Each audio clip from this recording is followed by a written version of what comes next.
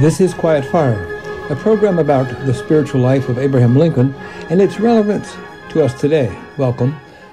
This is Duncan Newcomer.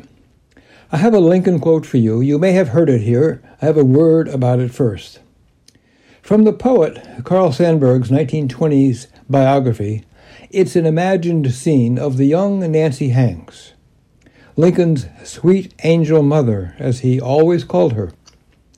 Nancy Hanks is expressing a spiritual faith that was sweeping west across America in the beginning days of the 1800s. Some called this wave another great awakening. Some felt it was the very kingdom of God in America. In this scene, she calls it yonder. Here are the words from his book. She believed in God, in the Bible, in mankind, in the past and future, in babies, people, animals, flowers, fishes, in foundations and roofs, in time, and the eternities outside of time. She was a believer, keeping in silence behind her gray eyes more beliefs than she spoke. She knew so much of what she believed was yonder, always yonder. Yonder is a spiritual word whose time has come. It is a word like other spiritual nouns like bliss, grace, enlightenment, beatitude. These words are almost verbs because they carry such life, words that as nouns hardly cover the state of being that they refer to. They can be adjectives and adverbs. People now ask, did Lincoln have faith? It would be closer to his spiritual life to ask, did he have grace? Or did he have yonder? Yonder is a mix of vision, horizons like the prairie lands that stretch out to the edge of the sky, like the ocean of land that the prairie is, and wonder. In the mix of vision and wonder, yonder becomes an envisioned and visionary place.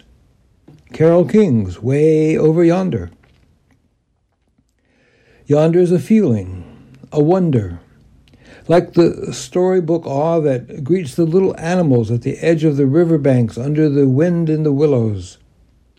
When morning light comes and the sound of the flute of the great god Pan floats over their little ears. Yonder is like that awe, a natural holiness.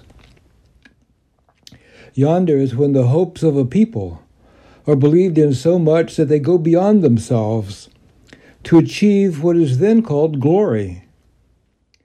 When the black soldiers of the Massachusetts 54th Regiment tried to take South Carolina's Fort Wagner in their battle to prove that black lives and black deaths matter, that film was named Glory.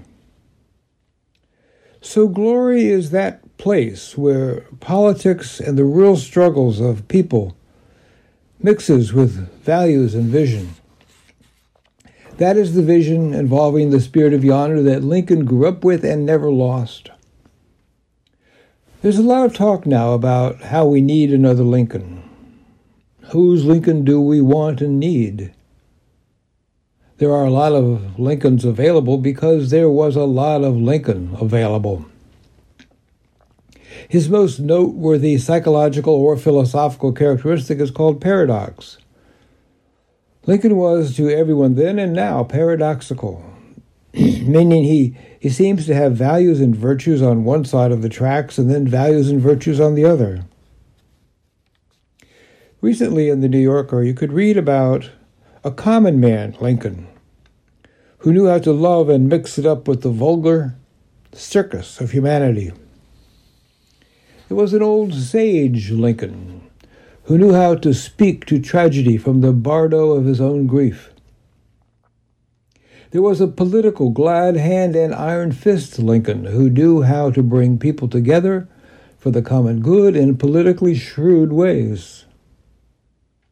And then here, there is the spiritual Lincoln, whose spiritual life infused all of the above versions. To the circus Jokester Lincoln, Little Tom Thumb, once his White House guest, was to him just a marvel of equal humanity, while fully one half his own size. To the Lincoln in the bardo of death, his grief for his son defines the godsend from Scripture, a man of sorrows and acquainted with grief.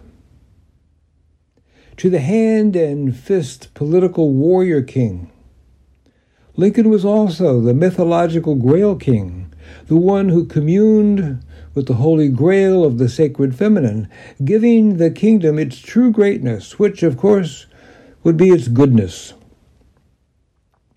The yonder spiritual Lincoln is one who lights himself and us in honor to the latest generation. This is Duncan Newcomer, and this has been Quiet Fire, the spiritual life of Abraham Lincoln.